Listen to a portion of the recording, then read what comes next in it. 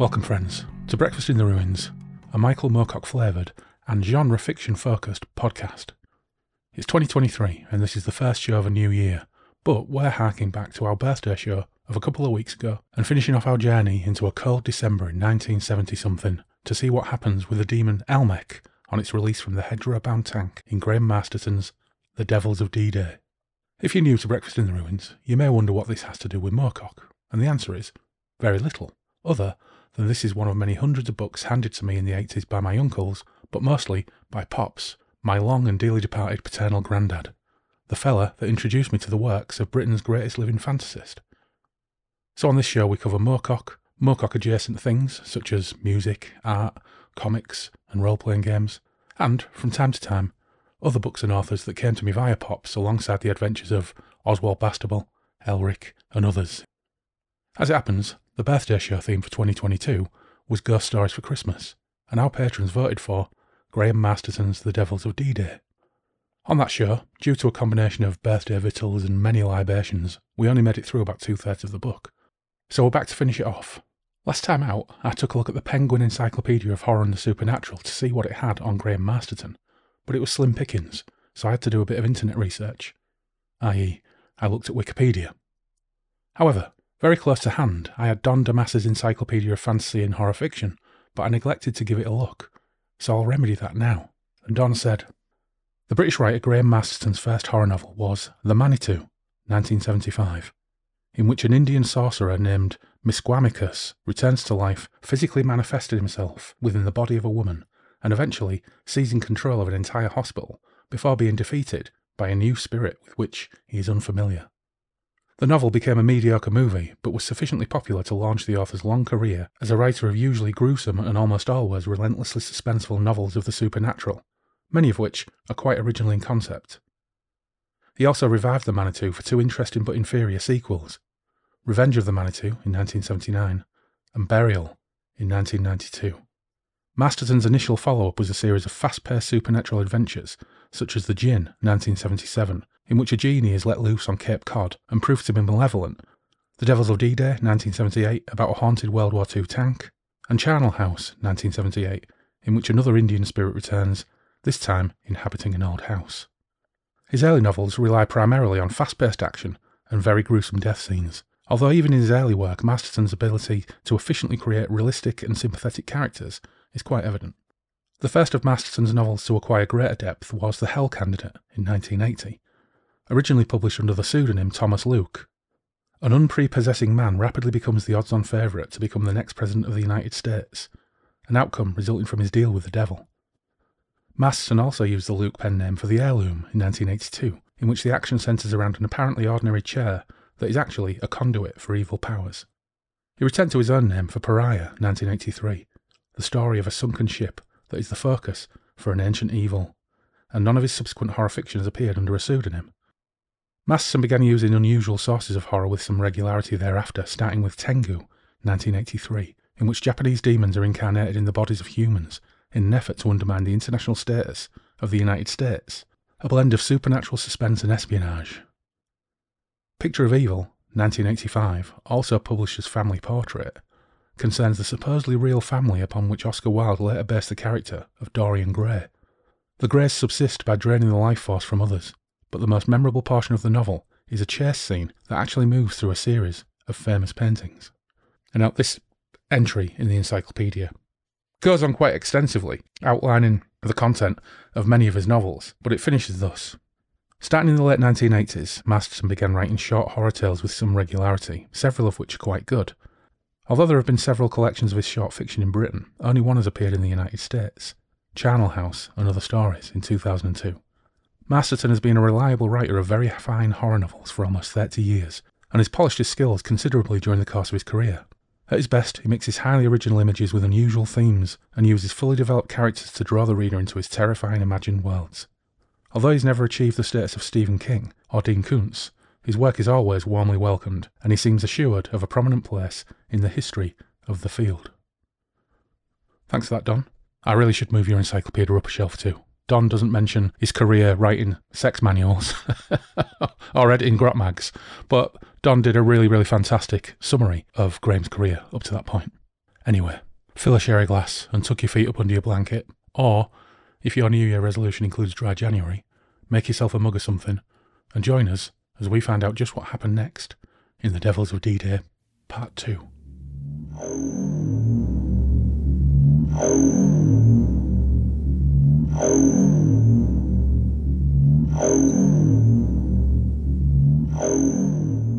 We're back in Derry and Tom's. Hi, it's nice to be back. Technically, it's still Christmas. Technically? When do the 12 days of Christmas run from? No idea. Oh, well, it's let's just say it's technically still Christmas. Okay. Which means that later on we can have Christmas cake and cheese. And we've got a tree up. Our tree is still up. Technically, it's still Christmas, and I think we'll run with that. But we're back here because on your birthday special show, we only got through 3 chapters of The Devils of D-Day. Yeah. Which turned out to be just over 3/5 of it, probably. Yeah. Well, this is it. 5 chapters. It was about a fifth each, like you say. And we were having fun in Morecambe at the time. We were. We had many, many victuals and many, many libations, and it was good fun. So it was all fine.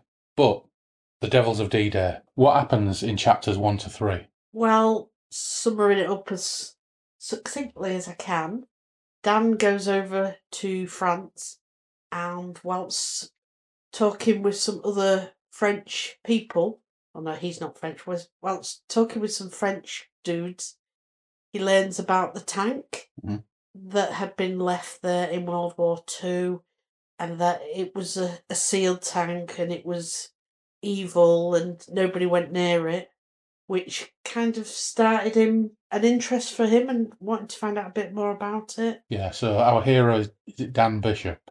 Dan McCook. Dan McCook. Why am I thinking Bishop? I've no idea. So Dan McCook is a cartographer who's doing World War II maps, battlefield maps, for a book as a commission. And these 2 old dudes with baguettes tell him about that he might be interested in a tank, and he finds a rusted old Sherman tank practically stuck in a hedgerow, which all the locals think is haunted. And then very quickly, fortunately, he bumps into Madeline, the other protagonist, who he gets the rampaging hots for. He does, young French woman, and instantly gets to meet her family and get her sort of entwined in it all, really. So family is Dad and who's the old dame? Eloise. Eloise, who looked after her mother. Never really found out if there's a relationship, familiar relationship with Eloise, but we know that she looked after Madeline's mother when Madeline's mother died. And we found out that Madeline's mother died when she tried to perform some kind of ritual on the tank, and she fell ill and died within the year. They also introduced him to Father Anton, the local 90-something-year-old priest, who gives them more information. And basically what happens is every time someone gives them a decent exposition dump, something really bad happens to them. Yeah. And it happens to Anton, and it happens to Antoinette, the lady, his housekeeper. Yeah. They get brutally killed. Yeah. Because Dan and Madeline, like a pair of absolute dickheads, decide that the best way to deal with a haunted tank that might have a demon in it is to let the demon out with no plan of how to deal with it. But before we blame them as a duo, the idea came from Dan. Although Madeline came round to the idea, as did Father Anton, if Dan hadn't suggested it, nobody would have opened that tank. Dan is bad news across the board. What an idiot. Yeah. What an absolute tool. However, it doesn't really matter so much because there's something coming up in chapter 5 which suggests that Madeline might have had an ulterior motive. But we'll get there when we get there. Maybe not. Anyway, so they open up the tank, they release Elmec, one of the 13 demons, one of the devils of Rouen. Yep. And he wants to be reunited with his 12 brethren to be able to bring back their chief. Their chief. Yeah, their gaffer, which begins with A, and I've forgotten what it was already. But we'll get to it as we're going through it. Yeah. So he wants to get released. They want to release their gaffer. Elmec's also pretty cheesed off because the other 12 devils in the other 12 tanks aren't stuck in hedgerows somewhere in Normandy, so they may have got their reward. And Elmec's a bit miffed about that. Yeah. I've remembered it's a Adremelech. I don't know if I'm pronouncing it right, but it was Adramelech, something like that. Doesn't matter. We always struggle with pronunciations on this podcast, so it doesn't matter in the slightest. So Elmech's out. They decide that in order to deal with it, Father Anton will stick Elmech in his cellar while they figure some shit out to deal with it. It's a terrible idea because Father Anton gets taken out. He essentially gets scooped out like a houseboat. Yes. Yeah. Scooped out like a log being turned into a houseboat. Yeah, Elmech goes into his husk, his skin. Yeah. Dan nearly trips over all his gizzards. Oh, yeah. Has a good conversation with him. Elmech then demonstrates his power of the demon of sharp objects and knives by shredding Antoinette, the housekeeper. Poor Antoinette. She did nothing. No. We knew ye so little, Antoinette, but you've come a cropper at the hands of the demon of knives and sharp objects. And then Elmech says, right, so I'm in charge now. You're going to take me to England. We're going to find Father Taylor, who's the guy who locked me in this tank all those years ago anyway, and the guy who actually bolted the crucifix to the turret and imprisoned me here after the tank broke down. So I want to go to Blighty and find him. Yeah, because Father Anton kept in touch with Reverend Taylor and he had an address. Oh, no, he didn't have an address. He just says he knows roughly where he is, because if you recall, when they get to England, they have to go to the library and get Jeff's massive book of priests' addresses. Oh, that's where he gets it from. Just that he lived in England. So he knows he's back in England. So they catch a ferry. It's fairly uneventful, even though they've got a devil in the boot. Get to England. They look up his address, the priest's address. Turns out he's only 7 miles from Dover, which is extraordinarily handy. Isn't that so lucky? They have a brief stopover in a B&B opposite a prison. I was expecting some kind of massive to-do with the prison. Doesn't really happen. But they have a pretty rubbish experience in the B&B because Elmech's saying, let me out. We're zooming through chapter 4 now. Have I got ahead of ourselves? Yeah. All right. So they haven't gone to the B&B in the prison yet. Yeah. We'll get to that bit. But they find Father Taylor. And turns out Father Taylor is basically a massive exposition machine. Is a what? Exposition machine. He just tells them lots of things. Oh, yeah. Even though he says, I can't really tell you under the Official Secrets Act. Yeah. But then he realises because they know a lot, because they've got Elmech in the boat. Yeah. Oh, well, you kind of know most of it anyway. Yeah. So they get to Taylor's house, and it says, I switched off the engine. It was only then that we heard the soft, subtle noises from the trunk at the back. We sat tense and silent in our seats, staring at each other in horror. Then we heard Elmech's dreadful whispering voice again. We are near, aren't we? I said nothing. Elmech insisted. We are near, aren't we? Madeline nodded at me, encouraging me to answer, and I said in a taut, strained voice, Yes. Yes, we're near. You have done well. You have found the Reverend Taylor quickly. Yeah, because it was 8 miles from Dover. I will reward you, you know. I will give you the power to snap a man's neck if that's what you want, or to thrust knives and razors into a girl's sex. You'd enjoy that, wouldn't you? Bit of a perv, Elmech, isn't he? He really is. I closed my eyes in desperation, but Madeline squeezed my hand and whispered, Agree, Dan. All you have to do is agree. I said loudly, Yes, Elmech, I'd enjoy that. Elmech laughed. Ha ha ha ha. Then it said, Are you going to find the Reverend Taylor now? I can feel him. He's close by. Yes, we're going to find him. And you won't do anything foolish, will you? I'm sure that the Reverend Taylor's house contains as many knives as Father Anton's. Just remember Antoinette. Didn't she scream? Didn't those knives and skewers hurt her? I swallowed painfully. Yes, I said. They did. They hurt her very much. The devil laughed with a soft creaking noise that made me shudder. I said, Come on, Madeline. Let's go and find the Reverend Taylor. And I opened the door of the car. As I stepped out, Elmech whispered from out his locked trunk, Remember, the sun has set. Your ring of hair no longer protects you, so tread wisely. So, what we've got to mention is he's got a ring of hair, which Eloise gave him, because Eloise has all these magic items just stuck in a drawer in the kitchen, which was the result of a child sacrificed to Moloch in Rouen in the Middle Ages. And she gave him something else as well, didn't she? Yes, as he was leaving, she went, right, he says it's going to run out in 24 hours. Have you got anything else for me? She went, well, not really, but I have got these ashes that are supposed to be From the cloak? Yes. The ashes of Jeebus's cloak. Yes. Yeah. And also what they have is Father Anton gave them a book of demons and stuff. So they've got this little book of demons and stuff, which will come in handy in chapter 5. Oh yeah, Father Anton gave them a little book of demons Reverend and stuff. Taylor. Was it Father Anton? Or does Reverend Taylor give them it? Oh, I don't know. They've got one magic item, they'll maybe get another magic item. Anyway, some reverend or other gives them a funky book. So they go and check out St. Catherine's Church and Vicarage. And they knock on the door, and the vicar's in, which is handy. So not only does he live 8 miles from Dover, but he's in as well. And they go into the vicarage. The Reverend's a little bit suspicious at first, but Madeline's... at first he thinks the Mormons. So I don't need the Mormons. I've got nothing to say to the Mormons.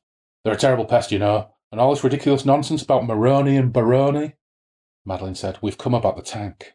The vicar swiveled his jowly head in his stiff clerical collar and blinked at her. The tank? How very odd. Why is it odd? I asked him. I wondered if he, like Eloise, had felt some kind of premonition, or psychic wave. Well, said the Reverend Woodfall Taylor, they only came round to empty it on Tuesday. I stared at him uncomprehendingly, and he stared back at me. The septic tank? Isn't that what you mean? If I hadn't felt so sick and serious about Elmec, I think I would have laughed. But all I could say was, not that tank, sir. The tank you once said prayers over in Normandy, during the war. His mouth slowly opened as if some strong, invisible hand was pulling his jaw down. He said, perplexed, Normandy? The tank in Normandy? I nodded. It's been opened, Mr. Taylor. The devil has got out. It has been opened. Yeah. Never does he say, I opened it. Yeah. It's been opened, Mr. Taylor. The devil's got out. So he's a bit freaked out now, is the Reverend Taylor. I do like the next line, actually, that he wrote. That he stared at me in absolute slow-motion horror. I really like that. So it dawns on him. He takes them in. Fortunately, his wife is out tonight, organising a beetle drive for the Women's Institute. Phil, you're a woman. What is a beetle drive? Absolutely no idea. Me neither. We probably should have looked that up, shouldn't we? Thanks for asking. I ain't got a fucking clue what a beetle drive is. I know what a whist drive is, even though I don't understand whist. That's cards, isn't it? Yeah. Anyway, no idea what that is. He offers him a whiskey, and then he starts the exposition. Yeah, by starting by saying, I'm sworn under the Official Secrets Act, but then they explain all that's gone on. That's right. So he thinks, well, they know quite a lot of it anyway. It won't hurt to fill them in on the last bits that they don't know. Yeah. McCook says, its name is Elmec, the devil of sharp knives and cuts. If we don't bring all 13 devils together again, it's promised us the worst death that anyone could think about. The vicar sat back in his chair. His eyes went from Madeline to me and back again. Then he said, You know about it, don't you? You know about it already. Only some of it. Just a few fragments of information we managed to get together in France. And some good guesswork by Father Anton. Father Anton, said the Reverend Taylor, brightening. I had no idea that he was still alive. I'm amazed. How is he? He was so kind to me during the war, you know. A real gentleman of the cloth. Father Anton died last night, Mr. Taylor. He was killed when Elmec got loose. You know what? McCook is something of a dick. He's not owning any of this. And the other thing, talking about things I should have looked up beforehand, when Reverend Taylor says that I'm afraid the Official Secrets Act is there and I'm not going to tell you, and he says, I'm afraid the Official Secret Act is going to have to go where the monkey puts his nut. Reverend Taylor goes, I never quite understood what that means. And I was thinking, no, I don't. No. But they don't explain. Well, monkeys put nuts in the mouth, don't they, and eat them? Or does he mean the monkey's testicles? But where does the monkey put his testicles? It's a strange expression. No. Do they hide the nuts? I don't know. I ain't got a clue. No. I ain't got a clue. It's a strange one. But anyway, they let him know that they're probably the 13 devils that terrorised Rouen in 1045. They were exercised by Cornelius Prelati, sewn into sacks, but that was all that he knew. So Reverend Taylor says, well, he was a clever man, Father Anthony. He was absolutely right. They were the 13 devils of Rouen, les 13 diables de Rouen. But they want to know how he got into the tanks. So the Reverend Taylor, after the Official Secrets Act, says, well, I suppose there's no harm, since you already know so much already. The Official Secrets Act counts for fuck all, as we find out over these next couple of chapters, because this is the first of 3 people who are just like, yeah, whatever Official Secrets Act. So, he tells them all about William de Warenne, one of William the Conqueror's most trusted officers, and they brought these devils across. They were bound into suits of armour, and they helped them defeat King Harold and his forces. Yeah. And then they were locked up in an immense priory. For years and years and years, they're laid, buried and unknown. We also know that we found out that William de Warenne actually gave them his wife. Yeah. Because you needed a blood sacrifice, he offered his wife to be able to... Well, there's the devils and then there's a Dremelech. Yeah. And the Dremelech, it turns out, needs a woman. Yes. And yes, he offered his wife. Yeah. So they got Gundrada, William de Warenne's wife, and then powerful French exorcists at the priory quelled the evil spirits, sewed them up again in sacks, and they were buried there until railway engineers dug them up. Dug them up by accident. Bloody railway engineers. They had no idea what they were doing, etc. Well, at least they didn't accidentally split any of the sacks. They got taken up, didn't they? Yeah. After they'd laid buried for 900 years and after they'd been dug up, fortunately, 7 Roman Catholic priests who knew the stuff sealed them away in a church vault in some heavy-duty church action. At this point, Dan's all, oh no, Anton on his own never stood a chance. After all this, all these hardcore exorcists, 7 exorcists, bishops, all this business, and at this point he's like, oh no, Father Anton never stood a chance. Dan McCook is a twat. Well, he was so intent, he had to open this tank. He hadn't lived in that little village where they'd suffered all those years. No. He was just visiting to do He was just being a busybody. Yeah. But anyway, so Father Taylor, Reverend Taylor, wrote a treatise on them for his parish newsletter in 1938. And somehow that parish newsletter came to the attention of the US government. And during the war, in 1943, they come to see him and they quiz him before coming back in 1944 to convince him that they should be pressed into action. That they would sort out all the details, he just needed to go along? Yeah. I told them all I knew, which wasn't very much. I didn't think much about it for a while, but in January 1944, I received a letter from Bishop Angmering saying that Allied forces had a patriotic interest in the Devils of Rouen and that I was to give them every cooperation possible. The Reverend Taylor was obviously disturbed by his memories. He got up from his chair and began to walk up and down the worn carpet of his sitting room, his hands clasped firmly behind his back. They came one day with Roman Catholic priests and took the 13 sacks away. I don't know where they were taking them, but I begged them to be careful. I said the devils were not to be meddled with, but they said they were quite aware of that, and that was why they wanted them. He sat down again and rubbed his eyes with his knuckles. The next I knew, I was ordered to go to Southampton and report to an American colonel called Sparks.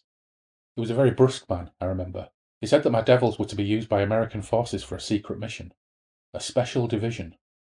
They had been brought back to life by the conjuration of the Kabbalah, and they had been promised great rewards if they fought on the side of the Allies against the Hun. I never found out what those great rewards were, but I suspect now that they may have been, well, human sacrifices. I asked one of the American officers, but all he ever did was smile and tell me what they were doing was for Western liberty and freedom. The Americans. Hey, we have American listeners. Sorry, cousins across the water. So you went across France with this division? I asked the Reverend Taylor. I did, although I was kept in the rear most of the time. Since it was impracticable to take 7 Roman Catholic priests along with us, it was my duty to make sure the devils stayed in their tanks, and I did this with silver crosses that had been blessed by 7 priests, and with incantations from the Holy Exorcism. I was only required once, as you know, when one of the tanks broke a track, and they found it impossible to move. Madeline slowly shook her head. Didn't it ever occur to you, Mr. Taylor, that the devil you left in that tank would bring misery to all who lived near it? The Reverend Taylor frowned. I sealed it away, and they told me the tank would last forever. But out of all the 13 devils, this was the only devil who hadn't been rewarded, right? I asked him. I suppose so. So it was bound to be troublesome and dissatisfied. Well, yes. I sat back and wearily ran my fingers through my hair. What you did, Mr. Taylor, left a 30-year plague on that community. Milk went sour, eggs went rotten, and now the devil's got out and 2 people have died. 3, if you count this young lady's mother. That's Dan's 3rd reference to the devil getting out, taking no responsibility whatsoever. I don't know. He's something of a card, is Dan McCook. But at this point, Elmec's getting impatient, and Dan starts to get cuts on his hands. So Elmec is getting impatient and starting to cut him up. Dan lets slip that the demon's in the car outside.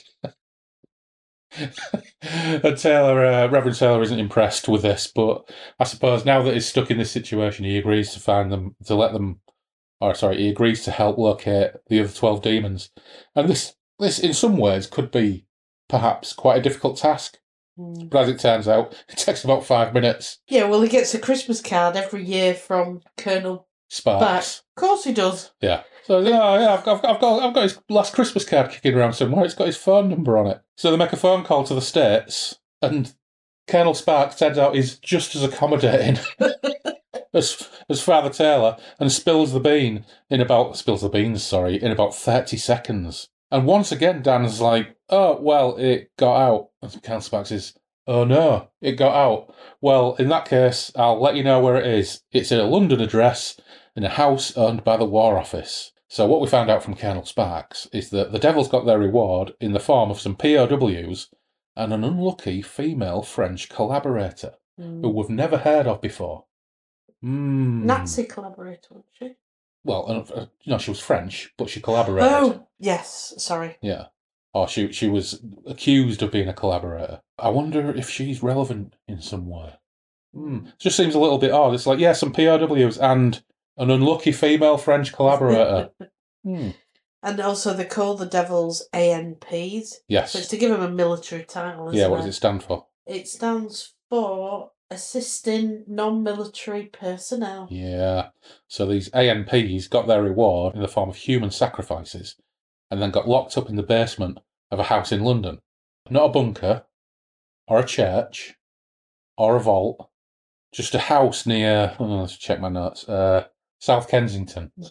Which, seems perhaps a little bit loose security-wise, maybe a little bit risky. I don't know. I mean, at this point, I perhaps get the sense that Masterton's a bit bored of this now and he wants to rattle things off to a rapid conclusion because there's not a whole lot of book left. And given that they've crossed the English Channel, they've found the vicar straight away. He's put them onto Colonel Sparks. Colonel Sparks has told them everything they need to know. I don't know. If this was an American author around this time, this would have been 500 pages long. But this is something very, very specific to British genre novels of the time. New English Library novels, Sphere was publishing these novels, which is a really good idea in a horror novel. Write it in 6 weeks, get it out there, move on to the next one. 180 pages. Done. Yeah, because this is a really great idea, and the setup's really, really good. The setup is, there's a lot of information goes into it, but the last couple of chapters do feel very rushed. Yeah, it is very, very rushed, isn't it? So now they've spoken to Colonel Sparks, and it's like, have you got anything that might help us on our travels when we go get the rest of them? And he's like, yeah, I don't think so. But then he gives them the book on the angels. Yeah. Yeah, because Elmec's getting restless. Taylor offers them some tongue sandwiches. Not a euphemism, actual tongue sandwiches in bread. But they decline. So McCook McCook, for all intents and purposes, asks Taylor if he's got any magic items that might help him. Yeah. Because they've got their ash. And, yeah, he's got a handy book of devil identification. And it mentions, this book of devil identification, the 7 tests. The 7 tests of a devil's identity, which you said in our first episode. He mentions it, and then they never mention it again. Yeah, well, it turns out they did. Just in chapter 4, we never got that far. So, the back. And also, we find out that Adramelech, he might be a doozy of a Sephiroth, but he's got an opposite number in service to God, called Hod. But Hod himself can be a handful if summoned, but could nevertheless be helpful. So it's good to know this. Yeah. So we've got some magic items, got a book of devil identification, got the 7 tests, we've got the idea that there is potentially a summoning that could bring Adramelech's enemy, his diametric opposite. So, and there's a nice little bit of detail here as well when Taylor tells them that all priests have secret training in devilry and demonology. They just keep it to themselves and pretend it's all allegory for the public's sake. Yeah. And I really love the idea. I've loved throughout this, and when Peters on Twitter pointed out that this sounds like a great setup for a scenario, and it really is, but there's loads and loads of different ways you could do this. And there is a role-playing game out there, which is actually about agents of the church fighting demons and devils in Rouen in the Middle Ages. So one part of this is already covered by a game. But I really like the idea of sleepy home counties parish vicars with secret training in demonology and devilry, but who basically spend 99.999% of the time eating apple pie with old Mrs. Miggins or whoever from down the road and trying to avoid, getting perved on by 50-year-old widowers. Or widows. Widowers, whatever. Equal opportunities. So that'd be a really good setup for a game anyway. I really like that. That was kind of cool. So at this point, I'm thinking they're going to get out and Reverend Taylor's going to be fine. Yeah. Thank goodness. Yeah.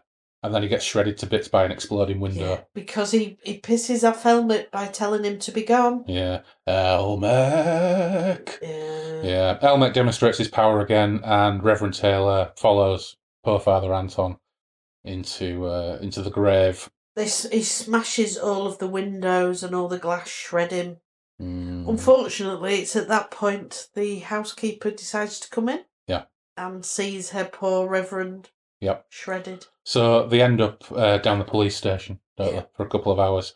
But the police can't really produce any evidence that they did it, and it did look like an exploding window. Did you read it as well, that Elmec had some influence? Yeah. Elmec influences the police sergeant and kind of... to let them go. Fogs his mind, doesn't he? They have a couple of hours at the cop shop, but get released, and that's, of course, this is when they go and stay in a B&B opposite Lewes Jail. And I think this just turns out to be a bit of local flavour, the fact that this B&B is opposite the jail, because there's nothing really comes of that. Maybe Graham Masterson stayed in a B&B opposite Lewes Jail at some point and thought he'd write it into the book. I did like the fact that the woman let them in, and obviously it was really late, early hours of the morning. Yeah. And she was going to let them off the full payment because they'd already missed so many hours of sleep. Yeah. It's like, oh, where are these B&Bs? I need to find them. Yeah.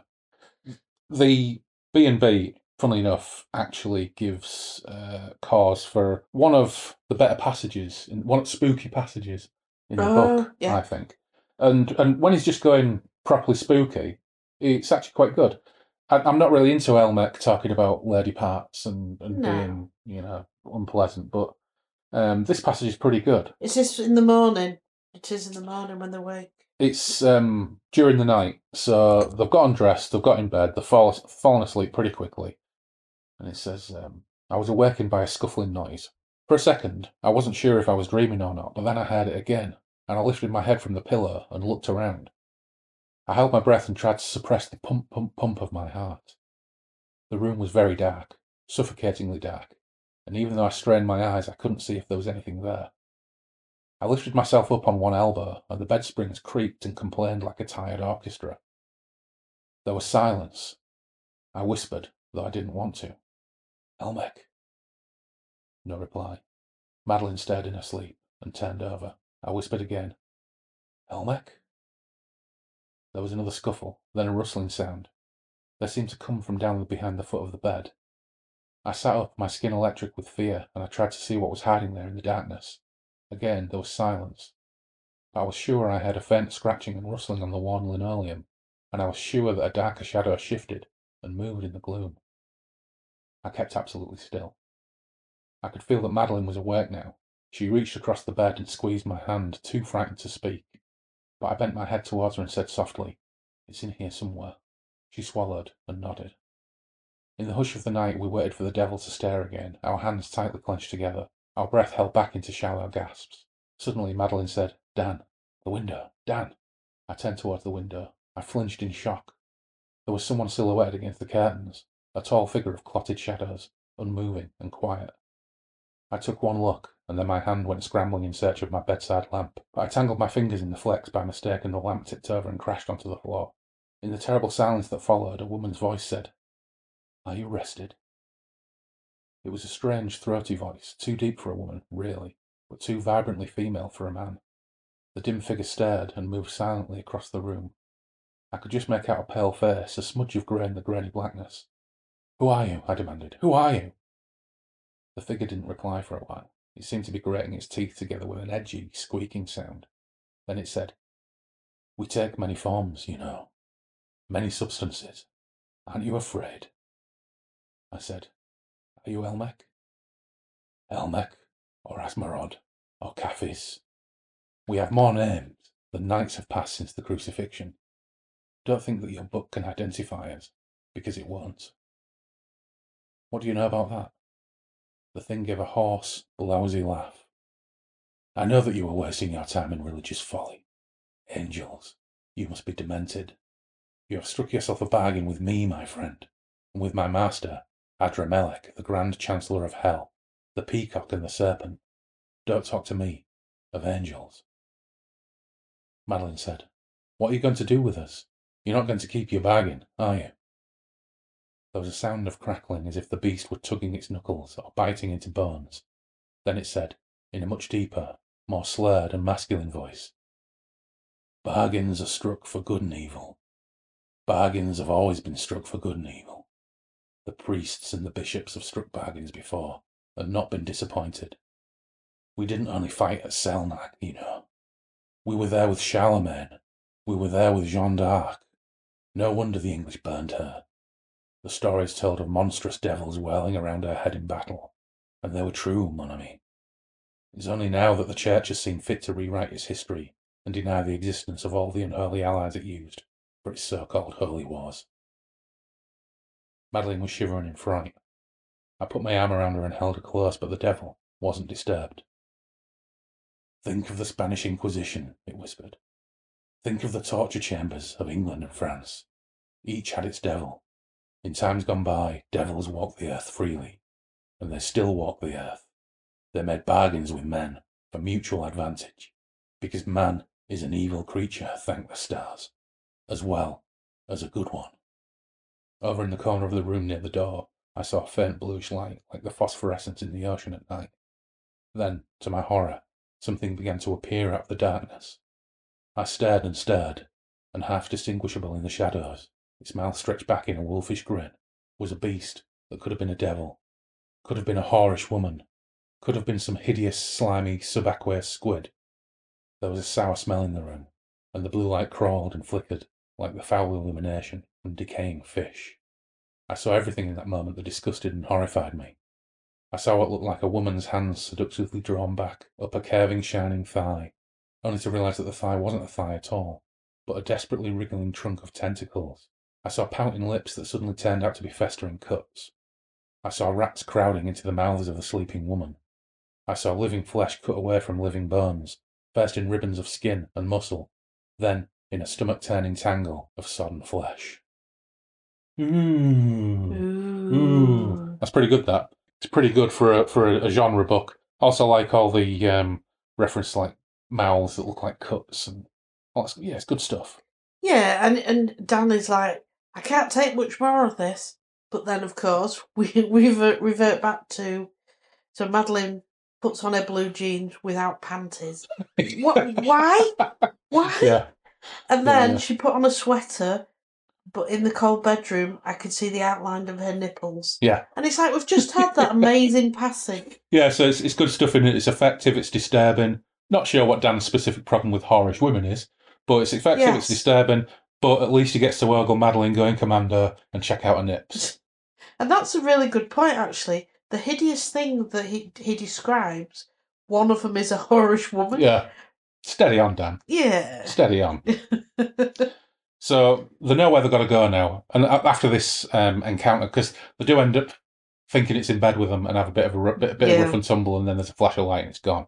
It's just Elmec fucking with them. They realise that, they might as well not bother staying for breakfast and get cracking, so they hit the road.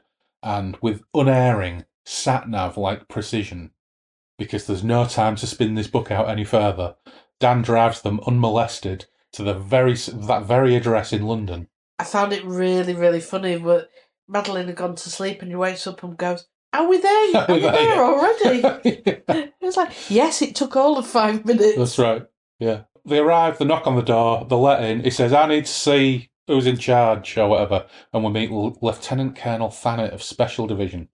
And once again, the official Secrets Act is like yesterday's bog paper. And Thanet not only takes their arrival in his stride, but tells them all about the 12 demons in the cellar. So yeah, come on in. Oh, yeah. You know Taylor. Oh, brilliant. He tells them that leaving Elmec in France was deliberate because only when all 13 are together can they actually summon their gaffer, Adramelech. They left it at the time because they physically couldn't move the tank. Yeah. But then the fact that they hadn't collected it over the next 30 years, they had done as a deliberate, whilst trying to find ways of waking them, believing that they wouldn't be as strong by having them parted. Yeah. Which, to be fair, is right. Yeah. He explains this to them, and yes, leaving Elmec in France in the end was a deliberate decision because we don't want them all together so they can cause ultimate havoc by bringing Adramelech back. Bugger, because Dan now admits that they've got him outside in the car boot. Once again, yes. Did he? I don't think he said again, did he, that we let... No. That he's been released? No.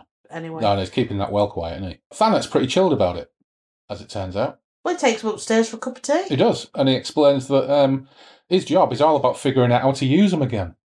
And he's got a massive hard-on for using Adramelech himself. He's very free and easy with all this, and he actually doesn't give a rat's ass that Elmec's outside because it makes you wonder, does he want promotions? Why has he got such a hard-on for getting Adramelech involved? Because he compares them to a nuclear weapon. I don't think he's got a hard-on. I think that's his job. Yeah. His job is to find a use for them, to find a way of using them safely. Yeah. And that's how it came across to me. Yeah. But interestingly, when they go down to see to Elmec and the rest of them, because the soldiers have brought him in down in the basement, he makes reference to the fact that Dan didn't drink his tea. He does. Which I thought was really funny. That's right, what a bloody waste of tea. Outrageous. Now, we then move on to chapter 5. Yeah. And if we think this book has been going faster and faster and faster in terms of pace, well, chapter 5, we really hit 100 miles an hour. We certainly do. So he takes them down to the cellar. They have the 12 sacks. Elmec wants in, so they bring Elmec in as well. Madeline goes upstairs to retrieve her books at this point. The Identity of the Devils and the Invocation. Is it Invocation of the Angels? Yep. So she goes upstairs to do that, and whilst Elmec is speaking, makes it very clear we need the woman. Yeah. And it's like, why? Or have you not guessed? Yep. Bit creepy at this point. And all of a sudden, we get a bit of a surprise. Madeline comes back down. We find out that Madeline, there's more to her than meets the eye. Well, she's taken control when she's come back down. She's telling everybody what needs to be done, in what order. That, he was worried about how can we identify which angels and things. And she says, I will open the sacks, as he said. Yeah. I will identify from the remains. I will tell you, and you can then read the incantation from the book. I don't think Thanet is very pleased with this, or the soldiers, because they're like, we need to stop anything happening. We shoot. Point and shoot. Yeah. So they instruct the girl to open each sack in turn. It says, the basement trembled and shook again. There was a low, irritating sound like thousands of blowflies swarming over a dead horse. It was so dark that we could hardly see it all. One of the soldiers said, Christ, it's like a bleeding grave down here. Quiet that man, snapped the sergeant. Elmec whispered in a hoarse, mocking voice, the girl must open each sack in turn. Only the girl will do. Only the girl has any religious faith. She must open each sack in turn and say over it the words of the conjuration. While Elmec was talking, I was straining my eyes in the dim light to read the pages which the Reverend Taylor had marked in the thin black book. The section was headed, The 7 Accurate Tests of an Evil Spirit's Identity, and it told you what you had to do to discover the true name of a demon or devil. But as I read more and more, my confidence sank. The first test was to ask the devil its name by the power of Samael the archdemon, whom they called the Venom of God. The second test was to burn the devil's hair or scales and see whether the smoke sank downwards or rose upwards. The third test was to sprinkle various herbs on its skin, borage, fennel, parsley, and dozens of others, because different devils were marked or repelled by different plants. The fourth was to spray a silver spoonful of devil's blood across 26 cards with letters of the alphabet on them, and the blood would fall on every card except those with the letters of its own name. The 5th and 6th and the 7th were equally impossible, and all of them were obviously devised for a full-scale ritual exorcism. What we had here, in this cellar, in Huntingdon Place, was an occult emergency. So these 7 tests turn out to be absolutely fucking useless. But She tells him, as I open each sack, I'll try and discover the name of the devil within. I'll try and pass that name on to you. They're only lesser devils. They're fierce and warlike and loathsome, but they're not wise. And then what she wants him to do is she gives him l'invocation des anges. And she says, look up each name in the book, and beside it you'll see another name, the name of the devil's corresponding angel. Invoke that angel by repeating the words of the conjuration. I frowned at her. How do you know all this? I thought that... Elmer wheezed, come on, girl, open up these sacks for me. Tear open these sacks and release my beloved brethren. Hurry, girl, there's little time left. So, yeah, Madeline all of a sudden is some kind of weird genius. Yeah, well, when you've just read through the 7 tests, you're like, yeah, that's not going to happen. And then you'd think, damn, there's no way she could do that. Yeah. So all of a sudden, she knows what to do. Sergeant Boone, Lieutenant Colonel Thanet, the soldiers, they're still there. They're still looking a little bit concerned. He says, I can't advise you to do what the devil says, Mademoiselle Passerelle. In fact, I'll have to order you to stay back. I thought so. Madeline gave my hand a last gentle squeeze. I'm sorry, Lieutenant Colonel, but I cannot do what you ask. Elmec, in what sounded like 8 vibrant voices speaking at once, called, open the sacks, girl. Asmerod is impatient. So she starts to open the sacks. As she did so, a hideous shape emerged from the shadows at the far end of the basement, a shape like the black, glossy skull of a beetle. There was a shivering, rustling grasshopper sound, the chewing noises of insects, but it wasn't an insect because I could make out tentacles as well, and some grotesque shape attached to its abdomen, like a deformed Siamese twin of itself. Lieutenant Colonel Thanet shouted, fire! What happened next seemed to happen so slowly that I remember every detail of it, like some repulsive action replay that goes over and over inside your mind. I saw the sergeant and his 3 soldiers raise their machine guns. I saw Lieutenant Colonel Thanet taking 1 pace backwards. Then, out of one soldier's mouth in a dreadful torrent came gallons and gallons of bloody chopped-up slush, splattering all over the concrete floor. It looked as if he was puking 100 weight of raw hamburger meat, and Madeline turned her face away with a mewl of anguish. Transfixed, I watched as the soldier's whole body seemed to collapse like an empty cushion cover, and he twisted over and lay flat on his face on the gory floor. Beside him, Sergeant Boone collapsed in the same way, his fatigues black with bile and blood, and then the other 2 soldiers. The sweetish smell was overwhelming, and I had 2 dry heaves before I could control my stomach. I was quite upset by this, because when it said Sergeant Boone, I could only picture Boone off the telly. You're going back now. Yeah, so that's a terrible death for Boone. I'm sorry, Boone. Now you see, the description of the skin being like a cushion cover was great. Yeah. And I did feel really sad for them, but I was like, what a way to go. Yeah. Your inside's coming out like 100 weight of hamburgers. It's the second time he's used slush as well, because when McCook pukes up on the tank, he describes the puke as slush. Yeah. And it's a really great description. But not one you would hear. Yeah. Thanet gets away with it at this point, though. And he's still forbidding Madeline to step any further forward. But she's like, nope, I'm in charge here. I'm doing what I'm doing. And then she says, stay there, Dan, please. Just stay back. Just listen to the names when I tell you and invoke their angels. Elmer hissed. What are you saying? What are you talking about? And she just carries on. And then she says, I summon thee, O being of darkness, O spirit of the pit. I command thee to make thy most evil appearance. I order thee to come forth, and I nullify all seals upon thee, all ties that bind thee. Veni te, O spirit. Then she grabbed the musty fabric of the sack and ripped it open. Interesting, she knows all the words now to say. Yep, she absolutely does. So he's reading the book. He finds the name. Unfortunately, it's in laborious French, so he's having some slight problems reading it, but he's managing to do it in the darkness. Well, yeah, she's telling him the names. He just has to look up the names and read what's next to it. Yeah, so we've got Umbakrel, also Umbakurahal, also Samed, the Devil of Dark. We've got Cholok, the Devil of Suffocation. We've got, what else we got? Skeleton by skeleton from the 3rd sack to the 4th and the 5th and the 6th and the 7th. The skeletons of each devil were taken out. So she continues, and he continues sweating away, trying to summon the opposite angels. It's all getting a bit crazy down there. Thanet's not happy with it all. So she does all 12. Obviously, the 12 incantations have been done, and she just turns to them, to Dan and Thanet, and said, just wait. Yeah. She takes everybody by surprise by shaking them off and saying, we are pleased to serve you, my lord. "We are true disciples of Adramelech and all his works," she cried out, her voice high and thin over the bellowing and groaning of the 13 devils. "We will follow Adramelech wherever his chancellorship should lead us. We will gladly bow before him in the courts of the Nether Kingdom." "For Christ's sake, Madeline," I snapped, but she ignored me and lifted her arms high.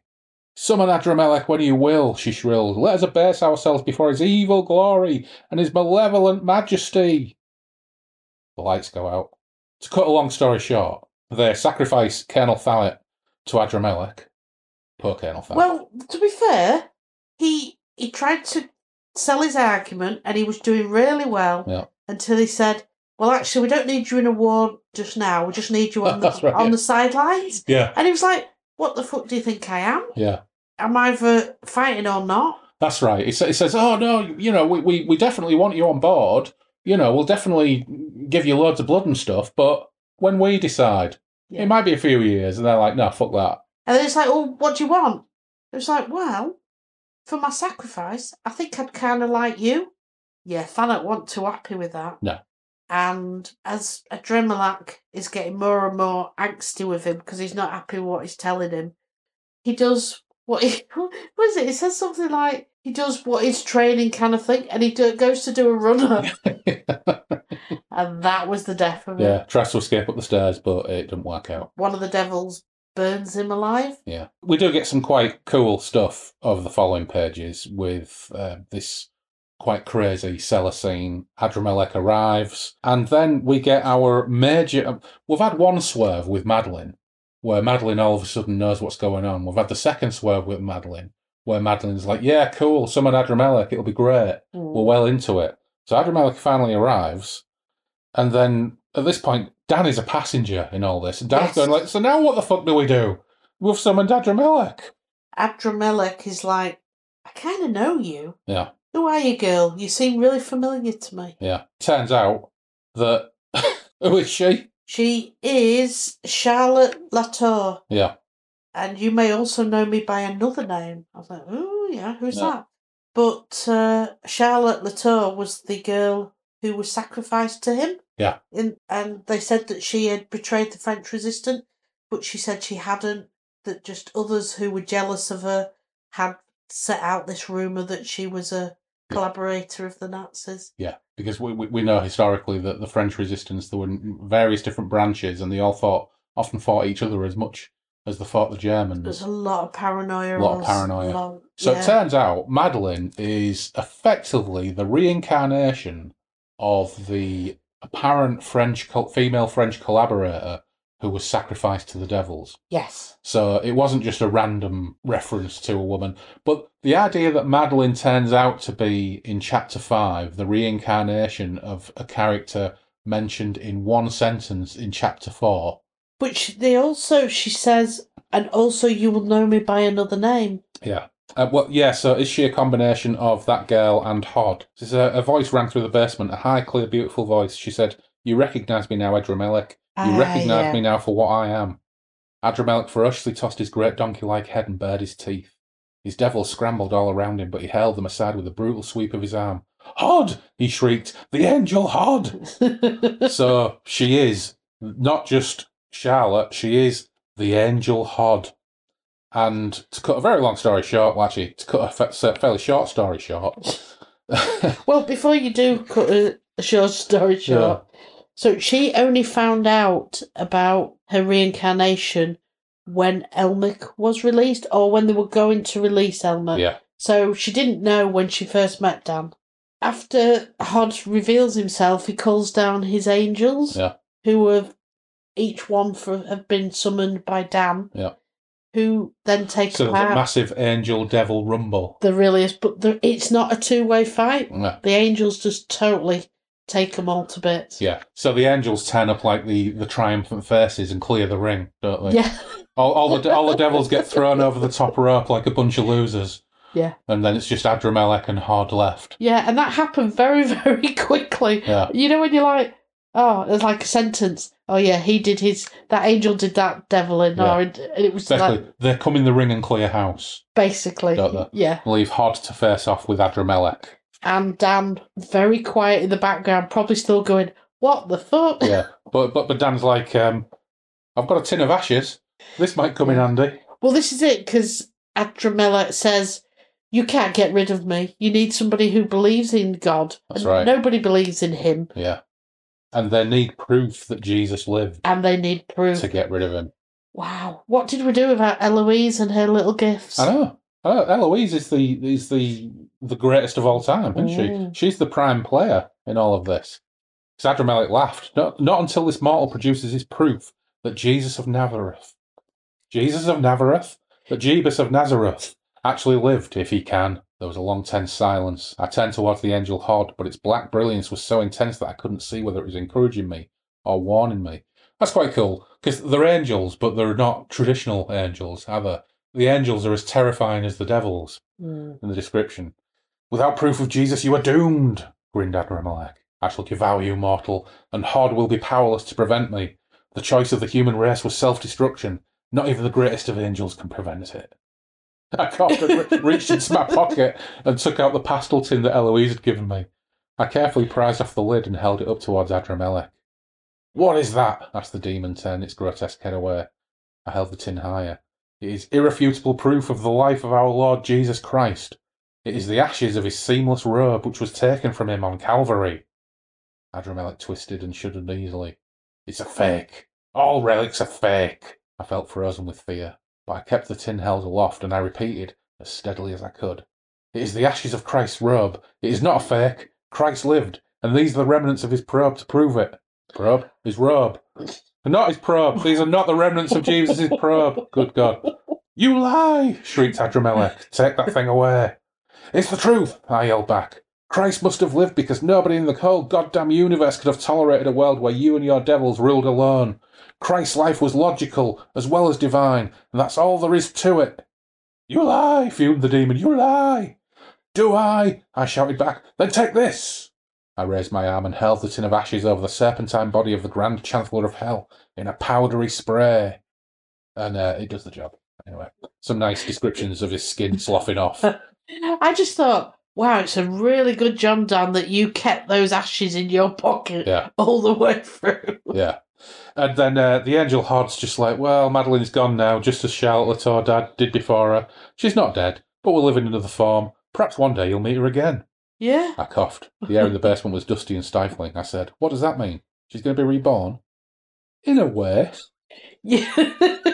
So he's now gradually realising that he's never going to get nooky with Madeline. No. He's never going to be able to touch her thighs. Oh, he never did he? No. There's going to be no talk of moist triangles or untidy forests. To be fair, Graham Masterton does not talk. He talks about sex and... Yeah, there's nothing like that. A woman's sex and sticking knives in her sex. Yeah, to be fair, Elmec only talked about women's lady parts in the same way that James Herbert's protagonists do. In fact, not as bad, probably. Yeah. There is very little mention of that. Yeah. Hod disappears. He asks Hod a question. What do I do now? Is there anything else you want me to do? There was no answer. I turned around and the black glow had disappeared. I was alone again in the world of mortals. Very wearily, very slowly, I climbed the cellar steps and opened the door that led out into the hallway. There was nobody around.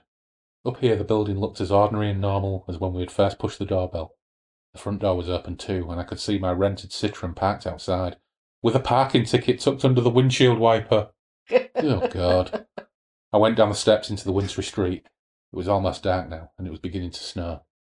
I lifted up my wiper and took out the ticket, and as I stood there on that wet, cold London pavement, I was glad of the icy drizzle, because nobody could see that my eyes were filled with tears.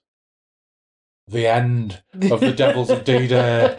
It was all your fault, Dan McCook. You should cry. Well, this is it. He opened it, and he's the only one who lived through it. Yeah. Outrageous. What a knob. He deserved that parking ticket. And a lot more. And a lot more besides. Yeah. So, when you think about it, that whole story takes place probably over the course of about 36 hours. How many people does he get killed? Antoinette, Reverend Taylor, Lieutenant Colonel Thanet, Sergeant Boone, and his two other men. His two soldiers. That's 7. That's 7 people he got killed and walked away without a scratch. And Madeline technically no longer exists. Well, she obviously had her part to play in it, so I can't blame him. Yeah. But 7. Not good, Dan. Not good, Dan McCook. But on the whole, for a rollicking fast read, I think The Devil's Adidas is pretty good. I don't. It's flawed, definitely. The protagonist is doofus. And the start is great. And despite the fact it goes at a bazillion miles an hour, chapters 1 and 5, I think, are great. There's good stuff in chapters 2, 3, and 4 in between. There's some really good descriptions that he brings out, as a couple that you've read. Yeah. I hate to say this, because I like short, punchy books. In order to do this justice, it maybe needed another 40 pages. Yeah, it totally, like you said, 100 miles an hour. The last couple of chapters, it's like, whoa, how much stuff can you fit into the last 80 pages or so? Yeah, it really does rattle it all off. And it would have been nice if they'd had some kind of challenge to actually get to where the other 12 demons were.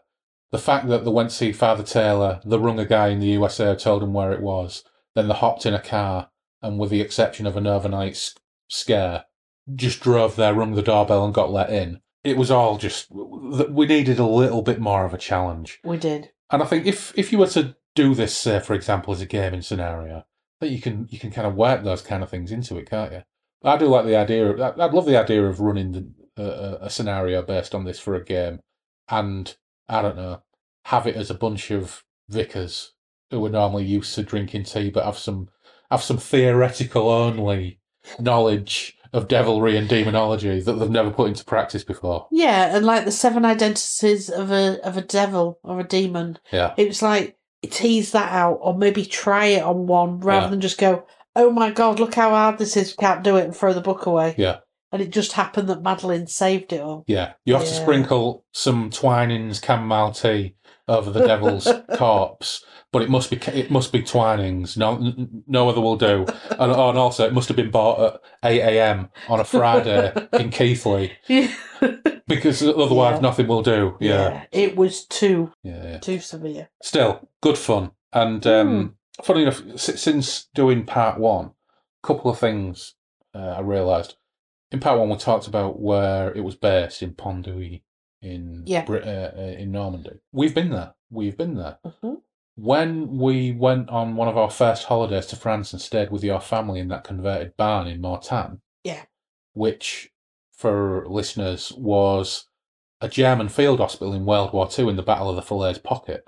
So we actually stayed in a place where Panzer soldiers and Panzer Grenadiers were all kind of held up during the Battle of the Falaise Pocket.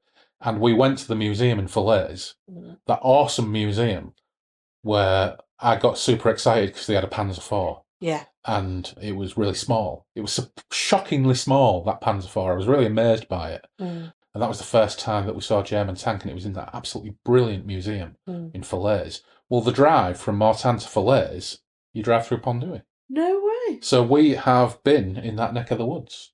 Yeah. And do you remember we had the top floor to ourselves because my nieces were really young and they wouldn't go up there? That's right, yeah. Which is a good job, because I got so wankered on that first night that I slept for 24 hours. You didn't get out of bed the next day. The following day, I barely stirred. I lost a day of our holiday. Yeah. Well, that's good, because you got to have quality time with your family and your nieces while I rolled around groaning and snoring. God, we got drunk on that first night.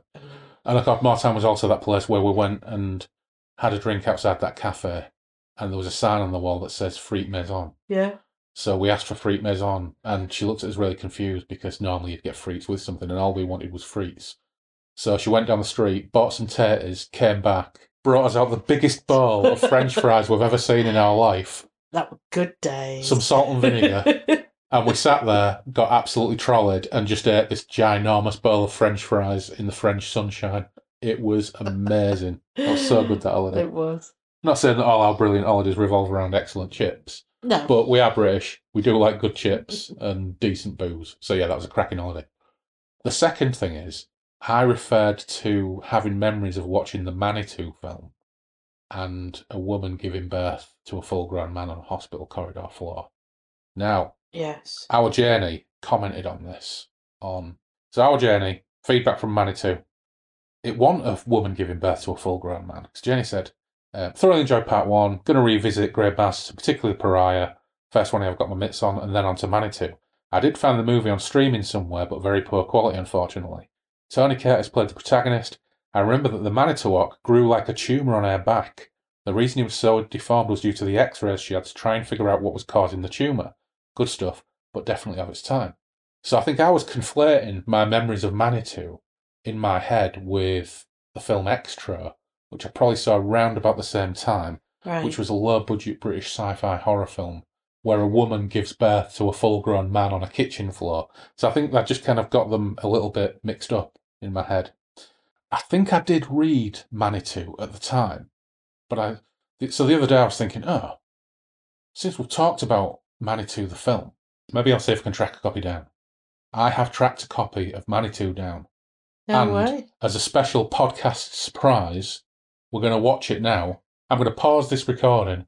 We're going to watch Manitou, and then I'm going to start the recording again. We can talk about it for 10 minutes. How does that sound? Oh, joy. Oh, joy. Woo! Let's do it. Okay. Breakfast in the Ruins hits the movies in 3, 2, 1. How long have you had this?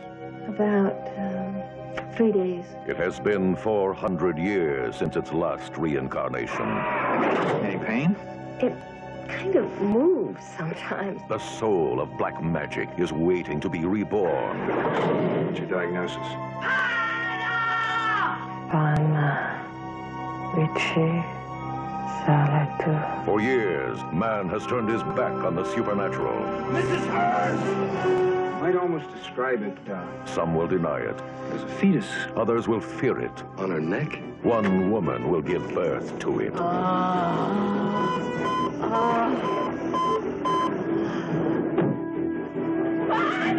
The Manitou. Since the beginning of time, it has practiced the mysterious arts. Its day is near. Each hour it grows stronger. Soon it will come.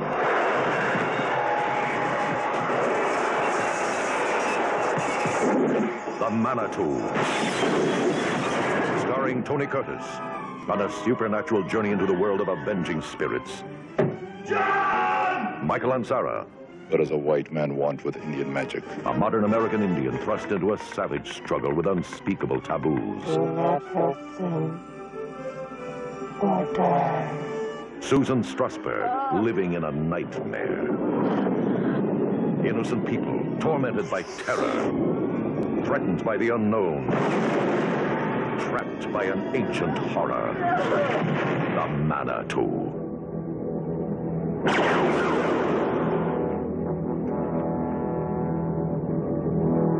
An evil that never dies. It just waits to be reborn.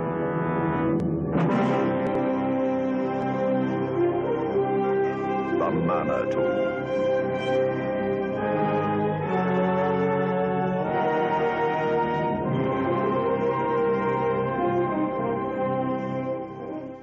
Okay, we have just watched The Manitou from 1978 or 79, starring Tony Curtis. And I've got to say, I don't know about you, Phil, but those two encyclopedias I read from about Graham Masterton were both quite derogatory about that film, but I thought it was pretty cool. I have to say, I really enjoyed the film. I would love to know what Graham thought the film version of one of his books. Well, apparently he enjoyed it. And rightly so. It was constant action. It wasn't dull. It wasn't boring. The story just flowed, and I really enjoyed it. Yeah, didn't stand still for long, did it? No. So what's the upshot? Well, first up, we have to comment on the opening titles. The score is by Lalo Schifrin, and the opening title music is glorious. Music wasn't bad all the way through. Yeah, and it's set against beautiful gliding Panavision shots of San Francisco. So it's very evocative of things like Dirty Harry. I love Lalo Schifrin because I love the soundtrack to Dirty Harry, and he also did the music to Kelly's Heroes, which is one of my favourite films of all time. So what's the upshot of the film? Susan Strasberg plays a woman who's got a tumour on her back. And when it starts off, it's like on the top of her back, just below the nape of her neck. It's about the size of a tennis ball. After 3 days. So she got it on Tuesday, and by Friday it was about the size of a tennis ball. Yeah, but very quickly, the doctors who were treating her x-ray it and see something inside that looks like an approximately 5-month-old fetus. Yeah, they find bone and tissue. Yeah, weird. Yeah. And then we cut to Tony Curtis, who plays Harry Erskine, which is a great character name, who is a fake mustachioed mystic doing tarot readings and basically fleecing old ladies. But is he fake? You saw what he was like when he was reading Susan's. No, but he says at one point, he says, I'm a seller, not a buyer. He doesn't believe in any of it. But he wears funky wizard's robes in groovy San Francisco.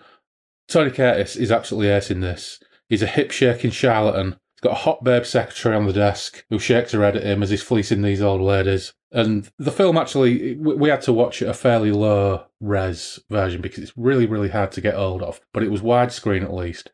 And it was enough to give you a great impression of those beautiful Panavision shots of San Francisco. It's a good-looking film. I think I'd love to get this on Blu-ray. Yeah, like the head coming out the table. That was pretty good. Yeah. No, that was awesome. The seance scene was awesome. But Harry did not appear fazed by it, by his elderly customer floating along the ground. Yeah, well, so let's go in sequence. Okay. The lady with the tumour on her back actually is an old friend of his. She goes to see him. They have dinner. She stays at his house. She's muttering some strange recitation under her breath as she's sleeping. And the following day, one of his old ladies comes to see him. It's quite an amusing scene, that. There's quite a lot of comedy in it, until the point where he does a reading for her, pulls out death cards in the tower several times, and then she floats off down the hallway, reciting this same thing under her breath, and then falls down the stairs to her death. Now, my main takeaway from that was Tony Curtis looks incredibly swish in white jeans and wizard robes. He looked really, really cool. Running down the corridor to her. Yeah, he looked pretty hot. This is where it gets really cool, and this is where I think there should be a Harry Erskine cinematic universe. I want more films, because he goes to see his crystal ball reading mystic friend. Yeah, but before he does that, you love the fact of his swishy cape. Yeah. But the fact he goes down the stairs and actually cradles the woman, I found really touching. Yeah, he cares for the old ladies that he fleeces. And to be fair, they are all rich old ladies. They are very rich. And they all seem to love him and get a lot out of him. So whilst he's a shyster who describes himself as a seller, not a buyer, he actually seems to be quite a well-intentioned guy. Other than that, he's providing these rich old ladies with a service. They all love him. But what I really like is he has this network of friends in San Francisco who do believe and have skills. So you've got Stella Stevens playing the mystic who can read crystal balls and run seances. Their friend comes along who is a psychic or a medium who also comes to the seance. But did you get the impression that his friend taught him? Because she said there was only one person worse than you, and he became an engineer or a plumber or something. Yeah. And the seance scene was fantastic. Yes. Really, really cool effects with the black glistening Manitou head coming out of the centre of the table, almost like it's rising up out of oil.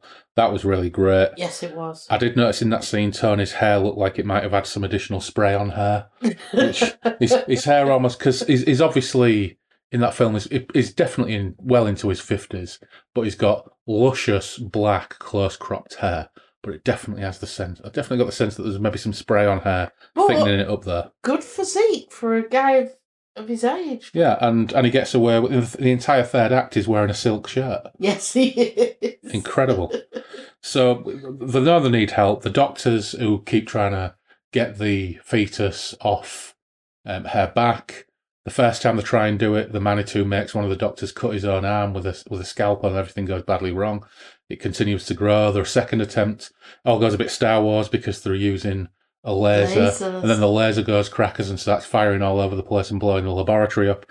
So nothing's working. Harry decides, no, they go to see an old doctor played by Burgess Meredith who says you need to fight fire with fire. So this thing in her back is the Manitou of a 16th century Native American medicine man. Medicine man, yeah. So they need to fight fire with a modern medicine man, and enter Michael Ansara, as, what's his name? Oh, John Singing Rock. Singing Rock. Well remembered. Yeah, I did wonder when that topic. There's always a temptation to kind of read things as perhaps dated in terms of portrayals of culture and stuff like that. But I thought all that came across really well. Michael Ansara himself, although he's not Native American, he's Lebanese in origin. I don't think they had to brown face him up.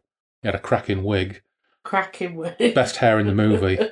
And he's cool, he's charismatic. Yes. He's not played up as a caricature, he's urbane, he's erudite, he's got a sense of humour.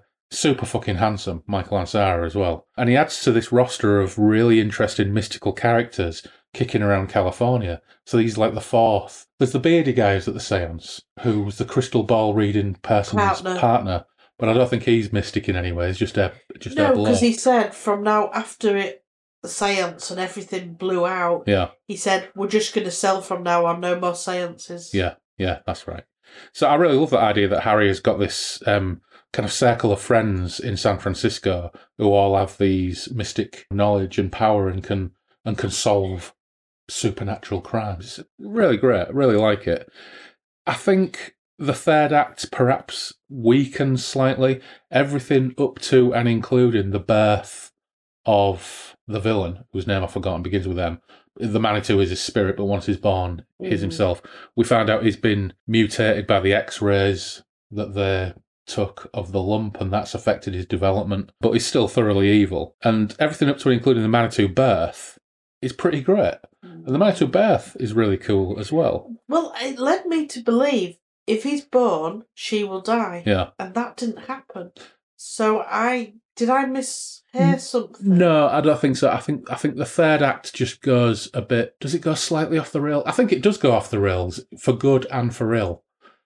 The rules of the game seem to just, be made up as they go along. The logic, some of the early logic that's been established just gets abandoned in the third act. Nurses come a cropper. Yeah. Poor nurse. Yeah, we have a poor nurse who gets skinned, and we have a doctor who explodes. But just when it was starting to sag for me, the good thing is the film moves at a fairly brisk pace. The performances are really good. Just when it was starting to sag for me, then all of a sudden it goes completely fucking wild. Yeah, you're talking Native Americans. Yeah. You're talking about medicine doctors. How do we end up in space? Yeah. The Manitou, the ancient medicine man, whose name I've forgotten. They do say his name on a number of occasions, because there's a running gag that Tony Curtis can't pronounce it properly, so he refers to him with a number of things, including Mixmaster. So he says, where's the Mixmaster? He decides to summon a great old one. At this point, it's like, oh, a great old one, interesting. And Michael Ansara described, when Tony Curtis asked Michael Ansara, what's a great old one, he says, oh, I think like Satan or the devil or whatever. Yeah. But actually, it all goes super Lovecraftian at the end, because they go to the room where the woman's still in bed, where the Manitou has been all this time, and it's basically space with a floating Manitou, the floating bed with a woman in it. It all goes super Lovecraftian, because they battle him in the Great Old One, and they try and battle him with machine Manitous, because we found out it's established earlier on that everything has a Manitou, even machines. And the reason they don't call the police is because the ancient medicine man could turn the police's Manitou and their own weapons against them using their Manitous. Yeah. So it's like everything's got like an alternate presence or a soul. Sorry. So they try and battle him and the Great Old One with machine Manitous, but Doctor gets exploded in his room. Dr. Hughes. Poor Dr. Hughes. But fortunately, these machine Manitous decide to channel themselves through the lady who's still in bed. Yeah. And the climax of the film is her kneeling on a bed, having a topless space laser battle. Yeah, of course. Her hospital gown falls down. Yeah. So she's having her boobs out, space laser battle with the jellyfish stroke eyeball stroke nebula-like Great Old One in space, with fireballs and asteroids flying around all over the place. She blows up the villain, and then she defeats the Great Old One with boobs and space lasers. But you got really excited because it was all a bit Lovecraftian. It was fucking bonkers. It was completely bonkers and utterly brilliant, that last 10 minutes. The third act was losing me. It was interesting looking with like that level of the hospital all frozen. There's a scene where they're in the doctor's quarters where the the incredible 1970s computer is. And it's like there's an earthquake. And they've obviously got this set on a stage. And the stage is set so that everything rocks and moves. It's a really big, impressive setup with all the actors flying around all over the place on it. Yeah. I think the 1 week special effect is where the Manitou summons like a lizard creature, which is obviously a bloke on all fours in a suit. That looked a bit weak. But everything else, including crazy space laser boob battle at the end, is pretty fantastic for 1978-79. Absolutely. I mean, it's come out after Star Wars, so it's not that great. But for this kind of a movie, it's absolutely fantastic. The budget would be very different to Star Wars. Yeah. So by the end, they've defeated a great old one. They've defeated the Manitou. She's survived. Harry's survived. John Singing Rock has survived. The only real losers in this are the poor nurse, who gets the nurse who gets skinned, the nurse who gets frozen to death and her head falls off, and the doctor who gets exploded. Yeah. Sorry. And John Singing Rock did it all for 2 packets of tobacco. I know. What a guy. Unbelievable. What a guy. I think the Manitou was pretty cool. I think it deserves a better rep than it gets in those 2 encyclopedias. I wonder how close it is to the actual book. Yeah, well, it'll be interesting. And there are 2 sequels to the Manitou. And I don't know if Harry Erskine is in them, but I feel myself perhaps gravitating towards a Harry Erskine rabbit hole. Because it's such a shame that we didn't get more Tony Curtis, Harry Erskine movies, because I thought he was fantastic. I thought it was brilliant. But when I asked you about it, because we did agree that it was a really good movie, you did say that Graham Masterton was quite happy with it and he enjoyed it. That's only from a link on Wikipedia, which links to an old book about horror films of the 70s, right, where Masterton said it was a fun movie and he enjoyed it. Right. You know, who knows? But I liked it. I did. I'll give it a thumbs up. I'll give it a 8.5 out of 10. And I give it a thumbs up too, and I'll give it an 8 out of 10 for a 70s obscure horror flick. So that's 2 thumbs up from us. We'll finish The Devils of D-Day. We've watched The Manitou. So on Graham Masterton, you've now read The Devils of D-Day. Would you read another Graham Masterton book? I think I would. Yeah. Yeah, I did enjoy it from the time I picked it up. I know it took us a bit of time, but it was over that Christmas birthday period. Yeah. But I think all told, we've already mentioned Devils of D-Day and how perhaps, you know, it's certainly not a perfect book by any stretch of the imagination, but it's a great setup. It's a great climax. Maybe needed a little bit more connective tissue in there, a bit more challenge, and the protagonist needed to be less of a dick. Yeah, we didn't want him, either of us, did we? But we've got that nicely balanced by Harry Erskine being such a dude. Harry Erskine and John Singing Rock can stay. Yes. Dan McCook, he can go. Yeah, Harry was a great protagonist. It may interest you to know that Graham Masterton also wrote tons of detective novels. Did he know? Lots and lots of crime novels. And sex instruction manuals. Well, I'm not as keen on the last one, but, you know, I do enjoy a really good detective novel. All right. Well, that's Graham Masterton. That's the end of The Devils of D-Day. Thanks again, Phil. Let's go and drink more booze. I think we should have some sherry and some Christmas cake and cheese. Do you know? I do know. It's been a very fun evening. I really enjoyed it. See you later.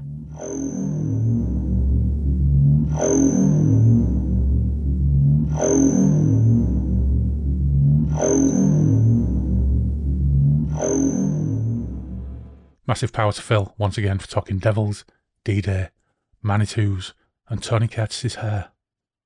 Keen listeners may have noticed we've been on something of a production roll in the last couple of months, and that looks set to continue for a while, with another 4 or 5 episodes in the pipeline over the next couple of months. Thanks to everyone for listening, for your engagement and words of encouragement. Particular thanks though, and a very happy new year to our patrons. First, those without tier. Anthony Piconti, Tim Cardos, Dave Dempster, and Sebastian Wheatbix. And next our Chaos Engineers.